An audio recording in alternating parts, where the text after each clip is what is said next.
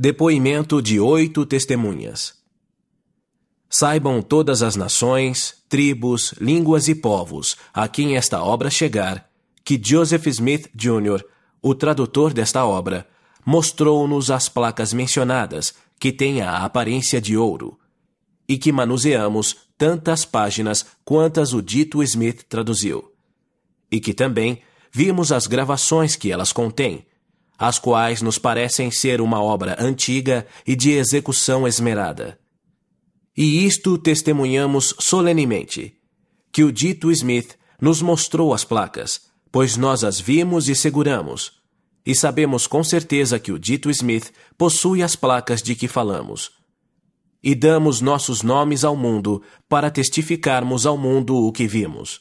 E não mentimos, Deus sendo testemunha disto. Christian Whitmer, Jacob Whitmer, Peter Whitmer Jr., John Whitmer, Hiram Page, Joseph Smith Sr., Hiram Smith, Samuel H. Smith.